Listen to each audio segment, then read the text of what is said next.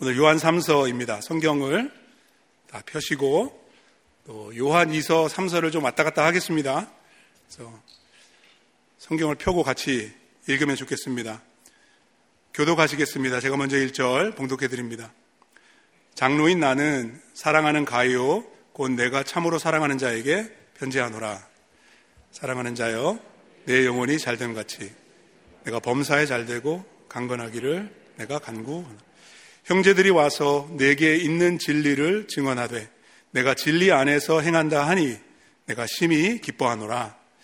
내가 내 자녀들이 진리 안에서 행한다 함을 듣는 것보다 더 기쁜 일이, 사랑하는 자여, 내가 무엇이든지 형제 곧 나그네 된 자들에게 행하는 것은 신실한 일이니 그들이 교회 앞에서 너의 사랑을 증언하였느니라. 내가 하나님께 합당하게 그들을 전송하면 이는 그들이 주의 이름을 위하여 나가서 이방인에게 아무것도 받지 아니함이라. 그러므로 우리가 이 같은 자들을 영접하는 것이 마땅하니 이는 우리로 진리를 위하여 함께 일하는 자가 되게 하려 함이라. 내가 두어 자를 교회에 썼으나 그들 중에 으뜸 되기를 좋아하는 디오드레베가 우리를 맞아들이지 아니하니 그러므로 내가 가면 그 행한 일을 잊지 아니하리라. 그가 악한 말로 우리를 비방하고 오히려 부족하여 형제들을 맞아들이지도 아니하고 맞아들이고자 하는 자를 금하여 교회에서 내쫓는다. 사랑하는 자여, 악한 것을 본받지 말고 선한 것을 본받으라. 선을 행하는 자는 하나님께 속하고 악을 행하는 자는 하나님을 배웁지 못하였느니라. 데메드리오는 무사람에게도 진리에게서도 증거를 받았으며 우리도 증언하노니 너는 우리의 증언이 참된 줄 아느니라. 내가 네게 쓸 것이 많으나 먹과 붓으로 쓰기를 원하지 아니하고 속히 보기를 바라노니 또한 우리가 대면하여 15절 같이 보겠습니다. 평강이 내게 있을지어다. 여러 친구가 내게 문안하느니라. 너는 친구들의 이름을 들어 문안하라. 아멘. 우리 한 번 더 기도하겠습니다.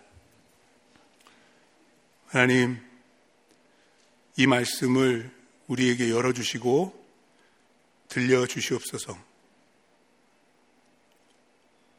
2000년 전에 사도 요한이 가이오라는 한 성도에게 보낸 이 메시지가 그가 처음 들었을 때처럼 성령께서 지금 이 메시지를 우리에게 말씀하여 주시고 우리의 마음에 새겨주시기를 간절히 원합니다. 가이오를 향한 말씀뿐만 아니라 이 말씀이 오늘 나를 향한, 우리를 향한 말씀이 될 수 있도록 역사하여 주시옵소서. 부족한 종을 단위에 다시 세우십니다. 종의 연약함을 십자가 그늘 아래 가리워 주시고 오직 예수 그리스도의 은혜의 영광만 높이 드러날 수 있도록 사용해 주시옵소서.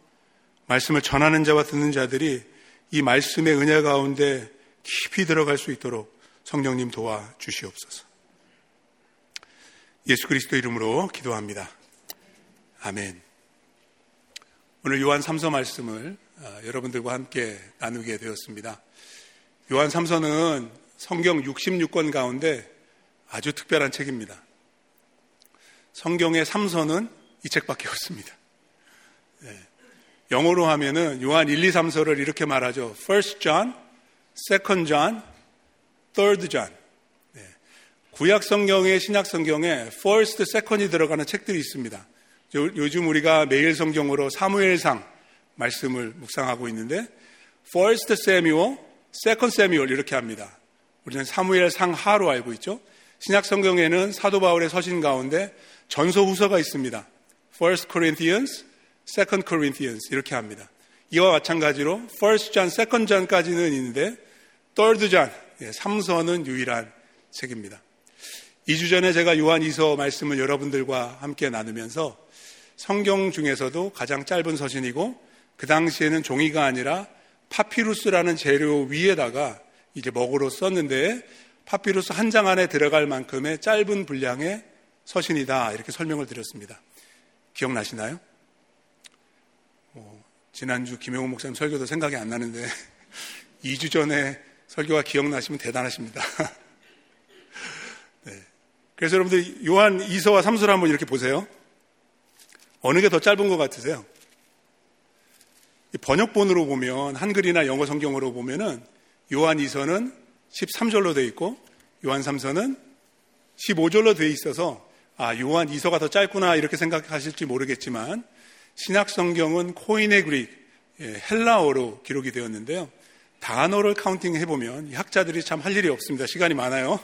요한 2서 몇 단어인가, 요한 3서 몇 단어인가 카운팅을 해보니까 요한 3서가 더 적습니다. 그래서 요한 3서는 성경에서 유일할 뿐만 아니라 가장 짧은 책이기도 합니다. 근데 2서와 3서가 비슷한 내용이 많이 있습니다. 요한 1서는 일반 서신으로 기록돼 보내졌고, 그래서 지난번에도 설명을 드렸지만 인사말, 끝맺는 말 이런 게 분명하지가 않습니다. 그래서 2서와 3서를 커버레터 형식으로 같이 동봉해서 이렇게 보내게 되었는데, 발신자, 수신자가 비슷하면서도 다릅니다. 2서와 3서는 사도 요한이 써서 보냈음에도 불구하고 자기 자신을 장로라고 소개합니다. 그 이유에 대해서는 이미 설명드린 바와 같이 지역교회와의 보다 친근한 그러한 관계, 자기도 그 교회를 섬기며 이끄는 지도자 중에 한 사람이라는 것을 확인하기 위해서 장로라는 타이틀을 걸고 서신을 보냈고요. 요한 2서는 택하심을 받은 부녀와 그의 자녀들, 그래서 교회에게 보내진 서신인 반면에 요한 3서는 사랑하는 가요, 한 교회에 속한 한 성도에게 보낸 서신이라고 할 수 있겠습니다. 그 내용면에 있어서도 서로 보완해주는 그런 내용이 될 수가 있는데, 요한 2서의 핵심적인 내용이 무엇이었나요? 왜 그 요한 2서를 보내게 되었죠? 기억하시겠지만 이단 문제 때문이었습니다. 거짓 복음을 전하는 사람들을 교회에 들이지 마라, 이 내용이 주된 내용이었죠. 그래서 그 말씀에 보시면 그 악한 일에 참여하는 자가 되지 말 것을 경고하고 부탁을 하죠. 요한 3서는 그 반대입니다. 거짓 선생은 당연히 받아들이면 안 되지만, 복음을 전하는 사역자들이 교회를 방문하면 당연히 환영하고 영접하고 그들을 돌보고 후원해서 보내주어야 한다, 그런 내용입니다. 그래서 8절 말씀해 보시면 진리를 위하여 함께 일하는 자가 되라 라고 권면하는 거죠. 그래서 이게 컴플리멘트 하는 겁니다. 거짓 교사는 물리치고 복음 사역자들은 영접해라. 이게 2서와 3서가 서로 보완해주는 내용이라고 할 수 있겠죠. 끝맺는 말들을 보면은 비슷합니다. 이게 서신이 짧은 이유 중에 하나죠. 요한 2서의 경우에도 보시면 내가 너희에게 쓸 것이 많으나 가서 대면하여 말하려 하니, 하고 싶은 말이 많으니까 직접 가서 하겠다, 이런 말이죠. 요한 3서도 마찬가지입니다. 여러분 14절에서 읽으셨지만 내가 내게 쓸 것이 많은데 속히 가서 보기를 원한다. 그래서 제가 지난주 요한이서 설교를 하면서 설교 제목을 보고 싶은 교회에게 이렇게 잡아서 말씀을 나눈 적이 있는데, 오늘 설교 제목은 보고 싶은 교회가 아니라 가장 귀한 교우에게 이렇게 정해봤습니다. 왜 교우라는 단어를 제가 쓰냐 하면, 여러분 15절 말씀에 보면 친구에 대한 언급이 2번 나옵니다. 말씀 잘 보세요.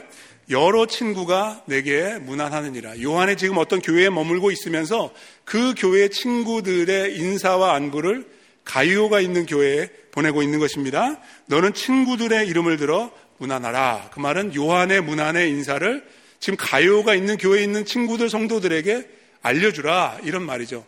친구가 친구에게 보내는 서신입니다. 그래서 가장 귀한 교우에게 이렇게 정해보았습니다.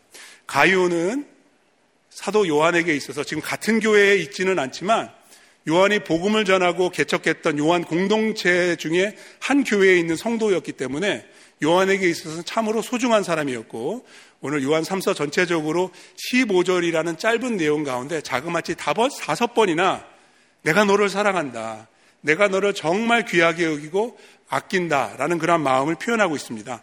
1절 말씀 보세요. 사랑하는 가이오, 아주 대놓고 말하고요. 그리고 나서 내가 참으로 사랑하는 자라고 고백을 하고, 2절에도 보십시오. 사랑하는 자요. 근데 2절에만 나오는 것이 아니라 여러분 성경을 보세요. 5절에도 나오고 11절에도 거듭거듭 가이오는 내가 참 아끼고 사랑하는 성도입니다 라고 여기에서 확인해주고 있다는 것이죠. 그렇다면 열림은 장로교회에 누가 가장 귀한 교우일까요? 영어 설교 제목을 제가 MVP라고 이렇게 적어봤습니다. 보통 MVP 하면은 Most Valuable Player. 여러분 NBA 파이널 보셨어요? 제가 좋아하는 성수가 MVP상을 받았더라고요.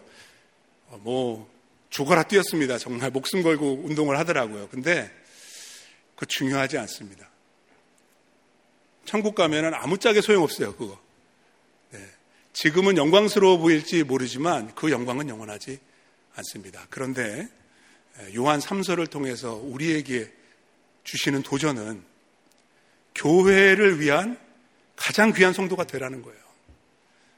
제가 여러분들과 말씀을 시작하기 전에 그렇게 기도했잖아요. 가이오만을 위한 말씀이 아니에요, 여러분. 이 성경은 저와 여러분들을 위한 말씀입니다.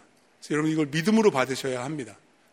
열림은 장로교회에 오늘 혹시 이 교회를 방문하시는 분들이 계시다고 한다면 여러분들의 홈처치에 most valuable parishioner, 영어로 parish라고 하는 것은 교구를 의미하는 단어이고 parissioner는 교인이라는 뜻이에요. 우리 모두가 다 우리가 속한, 우리가 맡겨주신 교회에 있어서 가장 귀한 교회가 되어야 될 줄로 믿습니다. 믿으시면 아멘 하겠습니다. 다 되시기 바랍니다, 여러분. 남 얘기하는 것처럼 오늘 설교를 듣지 마시고 하나님이 요한 3서 말씀을 통해서 오늘 나한테 뭐라고 하시는지 여러분 꼭 들어보시기를 바랍니다. 제가 말씀을 연구하고 준비하면서 여러분들 위해서 기도했어요. 김효세 목사가 하는 얘기가 아니라 하나님께서 교회의 주인이 되신 예수 그리스도께서 그의 성령으로 우리 성도님들의 마음에 말씀해 주세요.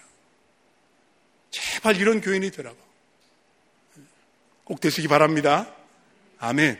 자, 어떤 교인이 주의 몸된 교회의 가장 귀한 교우가 될 수 있을까요? 3가지 정도로 정리해서 전달드리고 싶습니다. 첫 번째, 기쁨을 주는 믿음이 있는 성도입니다. 우리에게 필요한 것은 믿음인데 그 믿음이 하나님을 기쁘시게 할 뿐만 아니라 교회를 기쁘게 하고 성도를 기쁘게 하는 믿음이 되어야 합니다. 자, 1절 말씀 보겠습니다. 장로인 나는 사랑하는 가요 곧 내가 참으로 사랑하는 자에게 편지하노라. 우리가 요한 2서에서도 살펴봤는데 참으로 사랑한다는 말을 원문으로 보시면 진리 안에서 사랑한다 이렇게 번역될 수가 있습니다. 그렇기 때문에 진리 안에서 공통 분모를 가지고 지금 사도와 성도가 교제 나누고 있는 거예요. 너도 진리 안에 있고 나도 진리 안에 있기 때문에 이 복음이라는 진리 안에서 내가 너를 사랑할 수 있다라고 고백하는 것이죠. 그러면서 가요를 위해서 축복하고 기도합니다. 2절 말씀 같이 읽어볼까요? 사랑하는 자여 내 영혼이 잘됨같이 내가 범사에 잘되고 강건하기를 내가 간구하노라. 기도하는 겁니다. 아마도 요한 3서 전체 내용 가운데 요 구절은 여러분들 한 번쯤은 들어보셨을 거예요. 너무 은혜로운 기도 아니겠습니까? 근데 우리의 문제는 우리의 관심이 범사에 잘되고 강건하기를 여기에 있다는 거예요. 근데 사도는 그렇게 기도를 시작하지 않습니다. 사도는 먼저 하나님의 그 은혜에 감사하는 마음을 고백합니다. 뭐예요? 내 영혼이 잘됨 같이 잘 될 거라는 거예요? 이미 잘 됐다는 거예요? 잘 됐다는 거예요. 가요는 이미 영적으로 잘 되고 있어요. 어떻게 했길래 영적으로 잘 되고 있는지는 이제 3절, 4절, 5절을 통해서 계속해서 살펴보겠는데 그가 이미 영적으로 하나님 앞에서 잘 되고 있기 때문에 플러스 범사도 잘 되고 몸도 건강하기를 내가 축복하고 너를 위해 기도한다 라고 이렇게 말하고 있는 것입니다. 여러분들 기도의 우선순위를 혼동하지 마시기 바랍니다. 우리가 먼저 구해야 될 것이 무엇입니까? 영적인 것들입니다. 주 안에서 진리 안에서 우리의 영혼이 잘 되는 것입니다. 이것으로 인해서 감사할 수 있는 저와 여러분들 되시기를 바랍니다. 그리고 나서 영혼이 잘 되었기 때문에 여러분 영혼이 잘 안 되면 범사가 잘 될 수가 없습니다. 건강해도 소용이 없어요. 그 건강을 무엇을 위해서 쓰겠습니까? 그렇지 않습니까? 그래서 가요가 사도에게 사랑을 받는 것이죠. 그의 영혼이 어떻게 잘 됐는지 자 3절에서 말씀을 보겠습니다. 형제들이 와서 내게 있는 진리를 증언하되 자 3절에 소개되는 형제들은 어떤 형제들일까요? 5절에 나옵니다. 형제 곧 나그네 된 자들. 사도 요한의 파송을 받아서 그의 메신저가 되어서 복음을 들고 이곳저곳을 다니면서 사역을 했던 사람들입니다. 오늘날로 말하면 선교사님들이에요. 그래서 그 형제들이 모든 방문 사역을 마치고 지금 사도 요한에게 돌아왔습니다. 왔어요. 갔다 왔어요. 가이오를 만나고 왔어요. 그리고 뭐라고 말하나요? 가이오에게 있는 진리를 증언했습니다. 가이오한테 진리가 있습니다. 영어 성경으로 보시면 Your truth 이렇게도 번역해 놨고요. 또 다른 번역에 보시면 Your faithfulness to the truth 이렇게 번역을 했습니다. 무슨 말이냐 하면 가이오 안에 진리가 있는데 가이오는 지금 그 복음의 진리에 합당하고 신실한 모습으로 신앙생활을 하고 있습니다. 라고 요한에게 그래서 칭찬을 한 것입니다. 그래서 그것을 듣고 요한이 가이오에게 이렇게 전하죠. 3절 하반절입니다. 네가 진리 안에서 행한다 하니 내가 심히 기뻐하노라 이렇게 말합니다. 가이오 안에 진리가 있었을 뿐만 아니라 그가 진리 안에 있었을 뿐만 아니라 그 진리 안에서 살고 있었다는 것입니다. 행한다라는 것은 산다는 거예요. 여러분 2주 전에 요한이서 말씀 기억하시는지 모르겠습니다. 보고 싶은 교회 먼저 진리를 배워야 한다고 말씀을 드렸습니다. 그리고 나서는 어떻게 해야 되죠? 진리를 행하는 교회가 되어야죠. 배우는 것으로 멈추는 안 되고 진리를 지금 가요가 지금 칭찬 듣고 있는 바로 이 부분입니다. 그럼 진리를 행한다는 것은 구체적으로 무엇을 의미할까요? 어떤 사람이 진리를 행하는 사람이라고 말씀드렸죠? 네, 다시 리마인드를 해드리면 교회를 사랑하는 사람입니다. 교회를 사랑으로 섬기는 사람입니다. 요한 2서 4절 말씀 보세요, 여러분. 한 장만 넘기면 요한 2서 나오잖아요. 4절 말씀에 이렇게 되어 있죠. 너의 자녀들 중에 교회 성도들입니다. 우리가 아버지께 받은 못대로 계명대로 명령입니다. 진리를 행하는 자를 보니 내가 심히 기쁘도다. 그리고 나서 서로 사랑하라는 계명에 대해서 리마인드를 해주잖아요. 그러니까 가이오가 그렇게 믿음으로 산 거예요. 진리는 지식적인 것이 아니었어요. 가이오에게 있어서는 실천적인 것이었어요. 그래서 그거를 그렇게 믿음으로 살고 신실하게 교회를 사랑으로 섬기면서 살고 있는 가이오에 대한 소식을 들으니까 사도 요한이 뭐라고 그래요? 내가 어떻게 기뻐요? 심히 기쁘다. 정말 기쁘다.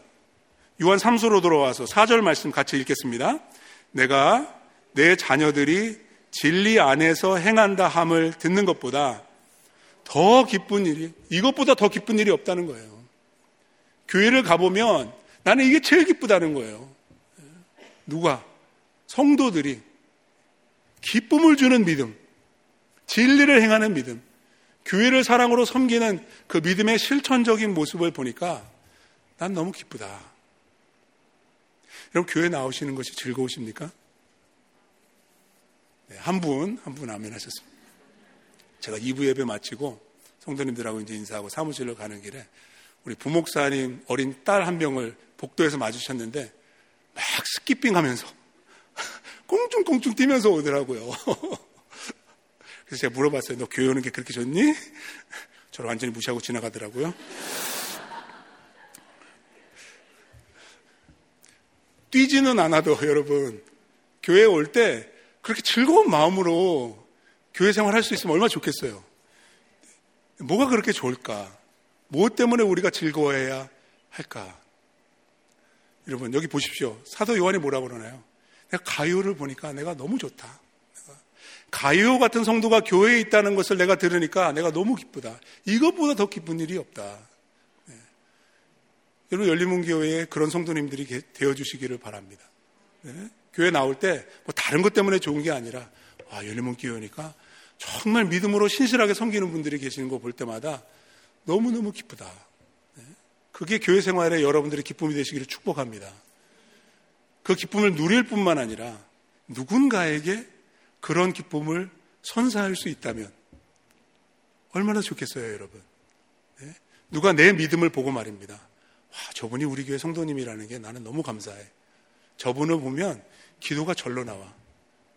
사랑하는 자요. 내 영혼이 잘됨 같이 범사에 잘되고 강건하기를 내가 구하노라. 여러분들 다 그런 성도님들이 되시기를 바랍니다. 열린문교회 계십니다.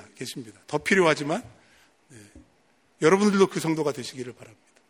지난주에 그런 성도님들을 신방할 수 있는 그런 기쁨이 저에게 있었습니다. 한 7년 전인가요? 우리 넥스 청년 공동체에 나왔는데 그때만 해도 믿음이 없었어요. 이 자매가. 그런데 교회를 열심히 나오더라고요. 주일날 예배드리고 넥스는 수요 성경 공부가 있거든요. 믿음이 없는 사람이 꼬박꼬박 바로 앞에 나와가지고 얼마나 말씀을 경찰하고 배우려고 그러는지 제가 놀랐어요. 의아했어요. 믿음도 없는데 왜 이렇게 교회를 나오나. 그러더니 얼마 되지 않아서 제자 양육을 받고 리더가 되더라고요. 그래서 지난 한 4, 5년 정도를 한 해도 거르지 않고 오섬으로 계속 섬겼어요. 그래서 공동체에서 또 귀한 믿음의 형제를 만나가지고 결혼해서 남편이 지금 법대 다니고 있거든요. 타주에서. 그래가지고 글로 이제 이사를 가게 됐는데 사실 좀 아까워요, 보내기. 계속 교회를 섬겼으면 좋겠는데 너무나 고맙고 제 마음속에 흡족한 마음이 들었습니다. 그 청년뿐만 아니라 다른 청년도 많습니다. 귀한 청년들이 많아요. 근데 청년들뿐만 아니라 장년분들도 중년이 되신 분들도 우리 교회의 노년의 시기를 지나가시는 분들도 가장 귀한 교우가 되실 수 있습니다. 여러분, 진리 안에서 행하시면 됩니다. 교회를 사랑하고 사랑하는 마음으로 섬기시면 됩니다. 여러분, 이 영광을 놓치지 마시기 바랍니다.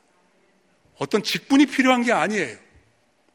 그게 중요한 게 아닙니다. 여러분, 믿음이 중요한 것입니다. 하나님을 기쁘시게 하는 믿음뿐만 아니라 믿음이 없으면 하나님을 기쁘시게 할 수 없으니까요.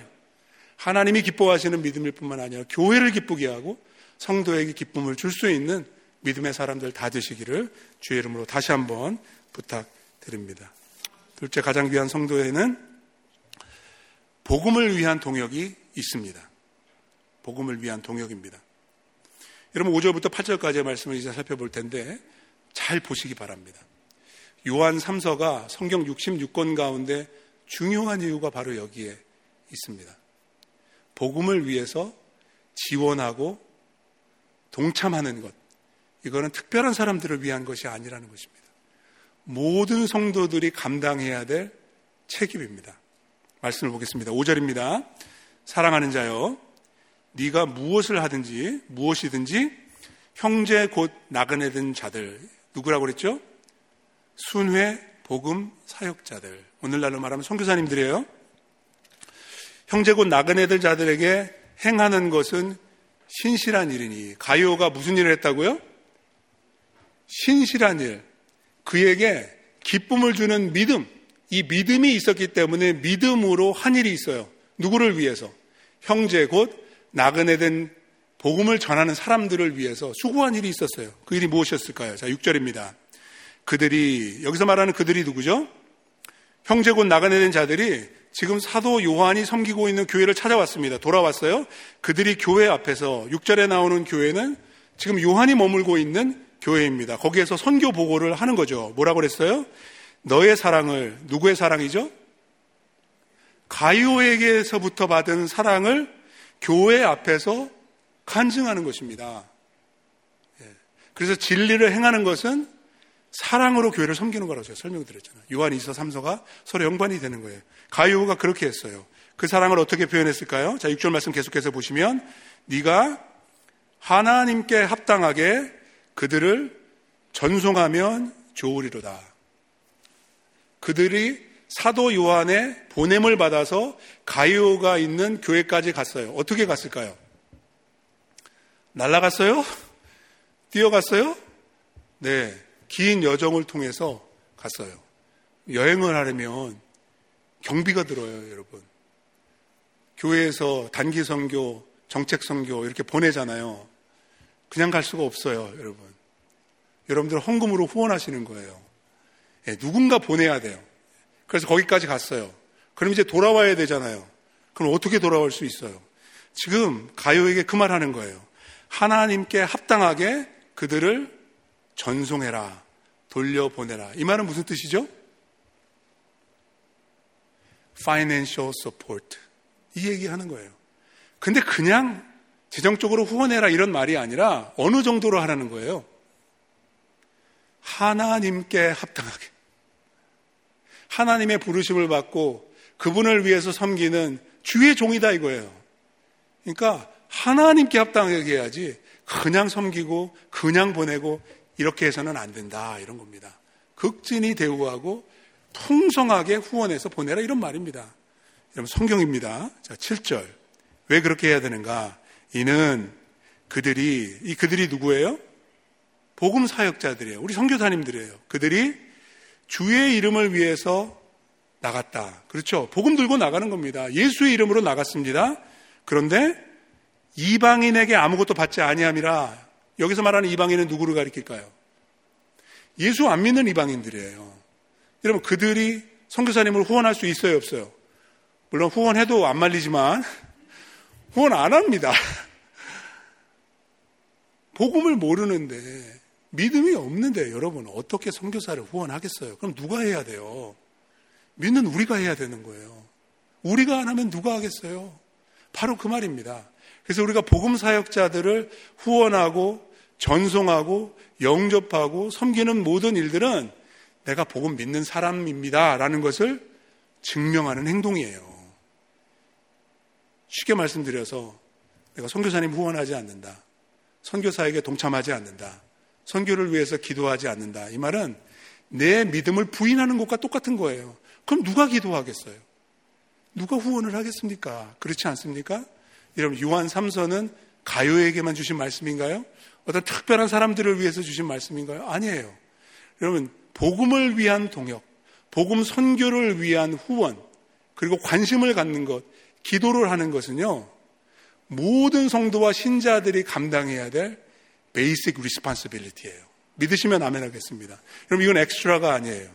열린문 장로교회에서 막 선교한다 그러고 얼마나 열심을 냅니까? 매년 선교 부흥회도 하고 막 카이로스 하고 인터페이스 하자고 그래도 선교는 나하고 무관한 것처럼 관심을 갖지 않으시는 분들이 아직까지도 계신데, 돌이키시기 바랍니다. 관심을 가지시기 바랍니다. 나도 선교해야 되고, 가지 못할 거면은 보내기라도 하자, 후원이라도 하고 기도라도 하자, 이렇게 오늘 마음을 새롭게 가지시기를 바랍니다. 8절입니다. 그러므로 우리가 이 같은 자들을, 복음을 위해 수고하고 있는 선교사님들입니다. 우리가 이 같은 자들을 영접하는 것이 어떻다고요? 마땅하다. 이게 당연한 일이라는 거예요. 복음 사역을 하는 사람들을 맞아들이고, 그리고 그들이 힘있게 사역할 수 있도록 파송하고 보내드리는 모든 일들, 복음을 위한 동역이 됩니다. 그래서 8절 하반절에 보시면, 이는 우리로 진리를 위하여 함께 일하는 자가 되게 하려 함이라. 선교를 위해서 기도하고, 선교를 위해서 헌금하고, 선교사님들을 후원하고, 단기 선교팀들을 파송할 때마다 내가 같은 마음으로 동참하고, 그들이 모든 사역을 마치고 돌아올 때까지 위해서 기도하는 모든 일들은 복음의 진리를 위해서 우리가 동역자가 되는 정말 귀하고 복된 일인 줄로 믿습니다. 우리가 해야 됩니다. 교회가 해야 됩니다. 이미 복음을 받았기 때문에 복음을 아직 듣지 못한 누군가를 위해서 복음을 전할 수 있도록 때를 얻든지 못 얻든지 이 동역을 위해서 힘써야 할 줄로 믿습니다. 로마서 10장에서 바울이 이렇게 부탁합니다.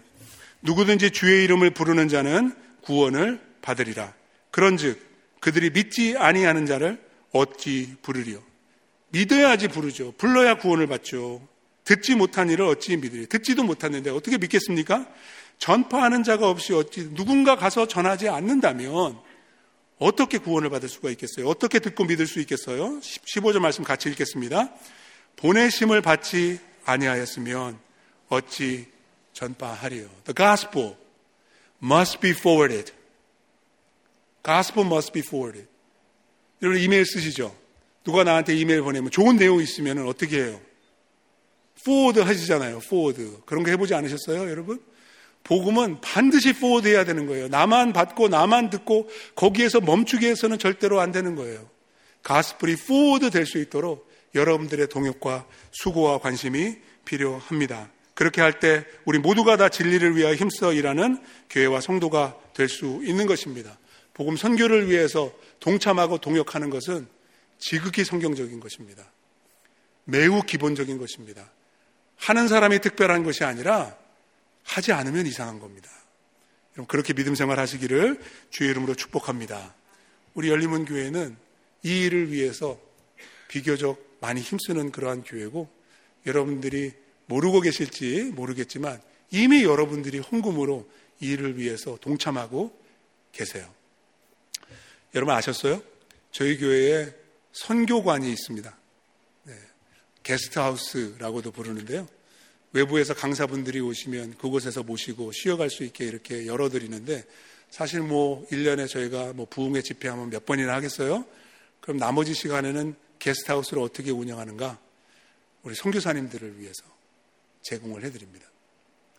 거기 이제 방명록이 있거든요. 거기다가 꼭 쓰고 가시는데 선교사님들이 얼마나 고마워하시는지 몰라요. 우리 게스트하우스를 위해서 막 청소하고 준비하는 그런 또 귀한 우리 봉사자들이 계시는데, 누가 오신다고 이렇게 예약이 들어와 있으면 말입니다, 냉장고가 터져갈 정도로 음식을 가득히 채워놓습니다. 거기다가 커버드에 컵라면, 햇반하면 할 거 없이 음식을 그냥 마음껏 드실 수 있도록 그거 열어드리면 깜짝 놀라세요. 이런 교회도 있냐고. 다 여러분들의 헌금으로 운영이 되고 있는 것입니다. 할렐루야. 네. 이번에도 저희가 또 선교사님을 게스트하우스에 맞이하게 됐는데, 다음 주에 유스카이로스를 저희가 열잖아요. 이번에 유스카이로스를 섬기기 위해서 멀리 남아공에서 선교사님이 오세요. 30대 초반에 젊은 우리 청년 선교사님이 섬기기 위해서 오시는 에티엔이라는 선교사님인데, 글로 모실 수 있어서 너무나도 감사합니다. 근데 이 유스카이로스가 이 미주 지역에서 열리지 못한 지가 꽤 오래됐거든요. 그래서 저희 교회가 호스팅하게 된 것도 참 영광스러운 일이라고 생각을 하는데, 이게 이제 미국에서 열린다고 하니까 중미에 계신 어떤 싱글 여자 선교사님 20대입니다. 자기도 여기 좀 와가지고 그거를 좀 참석하고 싶다고, 자기가 요르단에 가서 이 유스카이로스 사역을 해야 되는데 꼭 한번 보고 가고 싶다고 그러셔가지고 이분을 모셔야 되는데, 게스트하우스에 총각 선교사님이 계시니까 20대 자매분을 거기다 또 모시기가 좀 그런 거예요. 그래서 제가 어떤 성도님한테 민박을 좀 받아주실 수 있는지 가요처럼 부탁을 했더니 말입니다, 흔쾌하게 수락을 해주셔가지고 제가 얼마나 감사했는지 모르겠습니다. 그럼 열리면 장로교회에는 여러분들이 원하기만 하시는, 원하는 만큼 복음과 선교를 위해서 동역하실 수 있는 기회가 너무너무 많습니다. 아직 선교를 강 건너 불구경하듯이 하고 계신 분들이 계시다면 이 말씀을 들으시고 요한 3서 말씀을 배우시면서 나도 뭔가 해야 되겠다 마음이 드시면, 그 마음 변하시기 전에 예배 마치고 선교 데스크 들러가세요. 저도 하고 싶습니다. 여러분들 각 오이코스에 속해 계시면은 오이코스에도 이렇게 맡겨드린 후원 선교사님들이 계시거든요. 그분을 위해서 기도하고 그분이 교회에 방문하셨을 때 그분을 영접하고 대접하는 일들도 얼마나 귀한 일이 되는지 모릅니다. 이게 남의 일이 아니라 나의 일이 되어야 합니다. 복음을 위한 동역이 계속해서 이루어질 때 이 교회 안에서 주님 보실 때 가장 귀한 성도로 쓰임받을 수 있습니다. 그 영광을 꼭 누리시기를 축복합니다. 끝으로 세 번째, 본받을 만한 모범이 있어야 합니다. 본받을 만한 모범입니다. 여러분, 교회를 보십시오. 청년들만 모인다고 교회가 되지 않습니다. 교회에는 청년도 있어야 되고 중년도 있어야 되고 노년도 있어야 되고 모든 세대의 연령들이 교회에 필요합니다. 그래야지 보고 배우죠. 그렇지 않겠습니까? 언젠가는 청년들도 장년이 되고 중년이 되고 노년이 될 텐데 말입니다. 누군가 믿음의 좋은 본보기가 되어주어야 되지 않겠습니까? 여기 모태신앙인 분들 많이 계시죠? 주일학교 때부터 교회 다니신 분들 계시죠? 누군가 여러분들을 지도해주고 이끌어 주었기 때문에 아직까지도 여러분들이 신앙생활하고 교회생활 하시는 겁니다. 그래서 교회에는 이 모범이 될 만한 그런 본보기, 이걸 보여줄 수 있는 분들이 계셔야 하는데, 사도 요한은 먼저 모범이 안 되는 사람에 대해서 이야기를 합니다. 이런 사람은 되면 안 된다. 이런 사람은 본받으면 안 된다라는 겁니다. 성경에 보면 가끔 그런 사람들이 나오죠. 요한 3서에 한 사람이 나옵니다. 9절 말씀 보겠습니다. 내가 두어 자를 교회에 썼으나, 그러니까 요한이 지금 요한 3서를 보내기 전에 어떤 교회에, 여기 9절에 나오는 교회는 요한이 있는 교회가 아니라 요한이 서신을 먼저 보냈던 또 다른 교회를 가리키는데, 교회에다가 서신을 보냈는데 어떻게 됐어요? 9절 말씀 계속 보세요. 그들 중에 으뜸되기를 좋아하는 디오드레베가 우리를 맞아들이지 아니했다라고 말합니다. 기가 막힐 노릇이죠. 사도가 복음의 메시지를 담아서 서신을 보냈는데 그 교회에 전달되지 않았어요. 문전박대를 당했어요. 누구 때문에? 네, 기억하세요. 디오드레베. 악명 높은 바로 그 한 사람 때문에. 그 사람이 왜 요한을 거절했을까요? 요한의 메신저를 왜 거부했을까요? 그 이유는 9절에 보시면 그가 으뜸되기를 좋아했기 때문이라는 거예요. 네. 이게 문제라는 겁니다. 사도 필요 없어. 이런 거예요. 사도 필요 없어. 내가 최고야. 이 교회는 내 말만 들으면 돼. 아주 위험한 사람입니다. 아주 위험한 사람이에요. 여러분, 요한 1서와 요한 2서에는 복음의 기본 진리에 어긋나는 거짓 교리, 이단 사상에 대한 경고가 나옵니다. 그렇죠? 근데 요한 3서에는 이단에 대한 언급은 전혀 없어요. 그러니까 디오드레베는 이단은 아닌 것 같아요. 그런데 문제, 예수 믿는 것 같은데 교회를 세우기보다는, 교회를 복되게 하기보다는 교회를 안 되게 하는 사람이에요. 왜냐하면 복음 중심이 아니에요. 복음을 거절해요. 사도의 가르침을 거부해요. 받아들이지 않아요. 그냥 이 교회는 내 말만 들으면 돼. 내가 중심이에요. 내가 최고예요. 문제예요. 문제예요. 이런 사람들이 교회에 있어요. 근데 안 돼요. 안 돼요. 가만히 두면 안 돼요.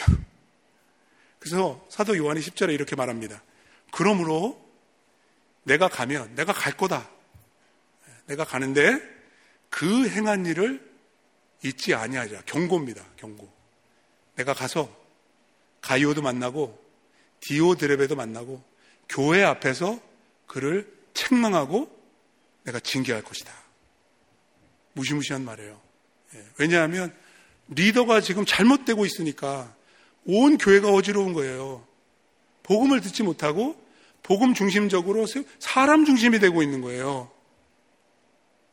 그리고 그의 잘못을 10절 하반절에서 이렇게 지적을 합니다. 그가 누가요?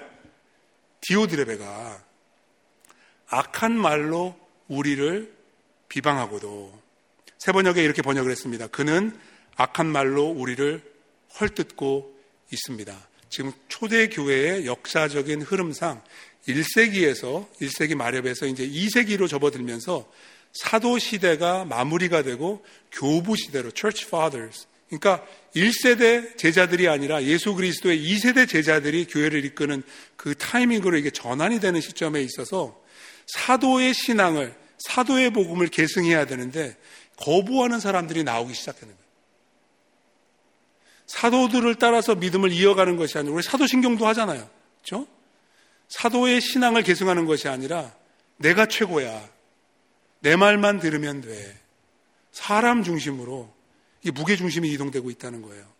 그러기 위해서는 사도를 비방해야 되겠죠. 사도를 깎아내려야 되겠죠. 지금 디오드레베가 그러고 있다, 이런 말입니다. 더 나가서 오히려 부족하여 형제들을 맞아들이지도 아니하고, 가이오는 맞아들였는데 디오드레베는 내쫓는 겁니다. 우리 교회 오지 말라는 겁니다. 여기 내 교회라고, 안 된다고. 그것뿐만 아니라 계속 말씀을 보세요. 맞아들이고자 하는 자를 다른 사람이 맞아들이고자 한다면, 제가 요한 1서 때도 설명을 드렸지만 이 당시에는 이 숙박시설이나 이런 비즈니스들이 이게 여의치 않았기 때문에 새로운 지역을 방문하면 그 지역에 아는 사람 집에서 이제 민박을 해야 되는데 말입니다. 복음을 전하기 위해서 나를 아는 사람들이 아무도 없는 곳에서 예수 믿는 사람이 영접하지 않으면 그 지역에서 복음 사역을 할 수가 없어요. 왜냐하면 크레디빌리티가 없기 때문에. 그래서 맞아들여야 되는데 맞아들이지 못하게 할 뿐만 아니라 디오드레베는 자기도 안 하고 남도 못하게, 이런 사람들이 있죠. 내가 싫으면 그만이잖아요. 왜 남들도 싫게 만드느냐 말이에요. 내가 하기 싫으면 안 하면 그만이지 왜 남들도 못하게 해요. 뿐만 아니라 교회에서 내쫓는다. 그러니까 디오드레베가 자기가 돌보고 있던 가정교회의 최고 지도자였던 거예요. 그러니까 문제죠. 여러분 잘 생각해 보세요. 디오드레베라는 사람이 누구에게 복음을 들었을까요? 요한에게 배운 거예요. 사도가 세운 공동체에 처음 신앙생활을 시작했어요. 근데 시간이 지나면서 변질된 거예요. 언제부터 그랬을까요? 제 추측인데요. 리더 된 다음부터 일단 권한을 부여받게 되고 영향력을 얻게 되니까 뭐 자기 집에서 교회를 했겠죠? 네. 자기 마음대로 하는 거예요. 사도가 지도를 하려고 해도 티처블 하지 않은 거예요. 안 배우는 거예요. 말을 안 듣는 거예요. 자기 멋대로 하는 거예요. 이런 사람들이 교회를 무너뜨립니다. 복음 중심이 아니라 자기 중심인 것입니다. 나한테 안 맞으면 다 싫은 거예요. 아니거든요. 근데 문제는 따르는 사람들이 있다는 거예요. 네. 디오드레베에게 영향을 받는 사람들이 있다는 것입니다. 그래서 요한 3서를 가요에게 보내면서 디오드레베를 본받지 마라. 믿음은 저런 게 아니다. 그러면서 한 사람을 보냅니다. 자, 12절 말씀 같이 읽겠습니다. 데메드리오는 무스 사람에게도 진리에게서도 증거를 받으며 우리도 증언하노니 너는 우리의 증언이 참된 줄을 아느니라. 사도 요한이 개런티할 수 있는 한 사람을, 본받을 만한 모범이 되는 한 사람을 보냅니다. 신약학자들은 요한 3서를 아마도 데메드리오가 가지고 가요에게 직접 전달했을 것이라고 추측하는 데 타당한 그런 설명이라고 생각을 합니다.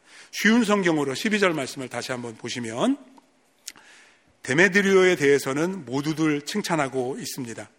사람들의 말을 들어볼 때 데메드리오는 진리를 따르고 있으며 우리 역시 그를 인정할 수 있습니다.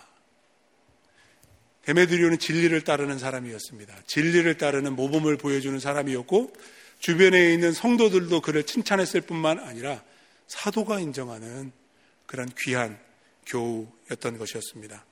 특별히 지금 가이오가 있는 그 지역의 교회 영적인 그런 상황은 디오드레베라는 아주 위험한 인물이 도사리고 있는 외부 인물이 방문하기에 녹록지 않은 그런 상황이었거든요. 그럼에도 불구하고 데메드리오가 자처해서 갑니다. 사도의 신임을 받았던 사람이고 이 사람은 만약에 자기의 무슨 안녕과 편안함을 위주로 생각했다면 거길 왜 갑니까? 네? 푸대접 받을 수 있는 그런 상황 속에서 망신당할 수도 있는데 누가 거기를 가겠습니까? 많은 데메드리오는 갑니다. 왜? 주 예수의 이름을 위하여, 주 예수의 복음을 위하여 가는 것입니다. 그래서 디오드레베와 데메드리오가 완전히 대조가 되는 거예요. 한 사람은 자기만을 위해서 살아가고 있습니다. 믿음이 있는 것 같지만 없어요, 사실. 데메드리오는 믿음을 가지고 주를 위해서, 복음을 위해서 살아가고 있기 때문에 이런 교우가 되고 성도가 되라고 부탁하고 있는 것입니다. 그 어느 때보다도 이 팬데믹을 아직까지도 지나가고 있는 이 상황 속에서 이런 교우들이 교회에 필요합니다. 여러분, 우리가 팬데믹을 다 지난 후에 팬데믹 이전보다 더 좋은 교회가 될 수 있을까요? 여러분, 우리 교회가 그런 교회가 되기를 바라시나요? 지난번에도 제가 말씀을 드렸지만 교회는 건물이 아닙니다. 교회는 사람입니다. 아무리 좋은 캠퍼스와 건물을 가지고 있으면 무엇합니까? 거기에서 모여서 예배하고 사랑으로 섬기는 교우들이 좋은 교우들이 돼야지 그런 교회가 될 수 있지 않겠습니까? 참으로 감사한 일은 열린문 장로교회에 이 데메드리오 같은 성도님들이 계시다는 겁니다. 내후년에 저희 교회 창립 40주년이 됩니다. 40주년. 이 교회가 40년을 달려올 수 있었던 그 이유 중에 하나는 물론 하나님의 은혜죠. 처음부터 끝까지 하나님의 은혜죠. 근데 그 은혜를 힘입어서 교회를 세우고 이끌며 섬겨오신 40년을 섬기신 분들도 계십니다. 30년 이상 한결같은 믿음으로 교회를 사랑하시는 분들이 계십니다. 그리고 여러분들이 계시지 않습니까? 그분들도 한때는 30대, 40대셨어요. 지금은 60대, 70대가 되셨지만 이제는 새로운 30대, 40대들이 이 교회를 이끌고 나가야 하지 않겠습니까? 이미 열린문에 데메드리오가 많이 계시지만 이제는 저와 여러분이 이 교회를 복되게 하고 굳건히 세워나가는 또 다른 데메드리오가 되어야 될 줄로 믿습니다. 나 하나쯤이야 이렇게 생각하고 그냥 교회 다니지 마시고 내가 먼저라는 그런 마음을 가지고 교회를 섬겨주시기를 부탁을 드립니다. 열림은 장로교회의 MVP가 되어 주십시오. Most Valuable Parishioner. 그런 저와 여러분들 다 되시기를 다시 한번 주의 이름으로 간곡히 부탁드리고 축복합니다. 기도하겠습니다.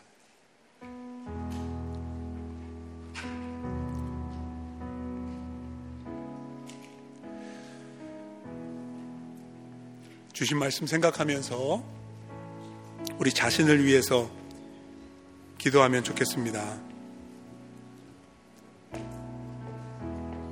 누구나 열린문 장로교회의 가장 귀한 교우가 되실 수 있습니다. 어려운 일이 아닙니다. 하면 됩니다. 기쁨을 주는 믿음 한번 확인해 보십시오. 나도 그 기쁨을 누리고 있는가? 누군가에게 그런 기쁨을 선사하고 있는가? 복음을 위한 동역, 지금 계속해서 2년 동안 쉬었던 단기 선교를 진행하고 있습니다. 여러분 관심을 가져주시고 위에서 기도해 주시고 허락되시면 후원해 주세요. 후원해 주세요. 동참해 주세요. 복음의 사역자가 아니라면 동역자가 되어 주십시오. 그리고 열림은 장로교회에서 너무나도 필요한 모범 신자가 되어 주십시오. 본받을 만한 모범을 보여주고 내가 60대라면 50대를, 내가 50대라면 40대를, 내가 40대라면 30대를 이끌어줄 수 있는 그런 훌륭한 성도가 되어주시기를 부탁을 드립니다. 기도합시다. 하나님 나를 이렇게 사용해 주시고 우리 열림은 장로교회에 이런 일꾼들을 보내주시고 세워주시옵소서. 지나온 40년보다 앞으로의 40년이 더 은혜롭고 영광스러운 교회로 축복해 주시옵소서. 같이 기도하겠습니다. 우리의 찬양과 이 고백과 다짐을 받아 주시옵소서. 이 믿음으로 주님 앞에 다시 서게 하시니 감사합니다. 우리가 주 앞에 있습니다. 우리가 교회입니다. 주의 몸된 이 교회를 지난 38년간 붙드시고 세우시고 인도해 주심을 감사드립니다. 오늘 이 날이 있기까지 정말 수많은 성도님들의 헌신과 희생과 눈물과 기도가 있었습니다. 감사합니다. 이제 또 다른 더 많은 성도들이 주를 위해 교회를 위해 헌신할 수 있도록 주님 앞에서 가장 귀한 교우였다고 칭찬 듣고 그 영광을 누릴 수 있도록 주님 붙들어 주시옵소서. 이 믿음으로 살아갈 수 있도록 우리를 인도해 주시옵소서. 이제는 교회의 머리가 되시는 우리 주 예수 그리스도의 한량없는 은혜와 그 아들을 십자가에 못 박으시기까지 우리를 사랑하신 하늘아버지의 그 극진하신 사랑과 그 은혜, 그 사랑 가운데서 오늘도 교회를 세워나가시는 성령 하나님의 교통 역사하심이 가장 귀한 교우가 되겠습니다. 기쁨을 주는 믿음을 품겠습니다. 복음을 위해 동역하겠습니다. 본받을 만한 모범을 보이겠습니다. 다시 한번 다짐하고 결단하고 나가는 모든 성도들 머리 위에와 주의 몸된 이 교회 위에 이제로부터 항상 영원토록 함께 있을지어다. 아멘.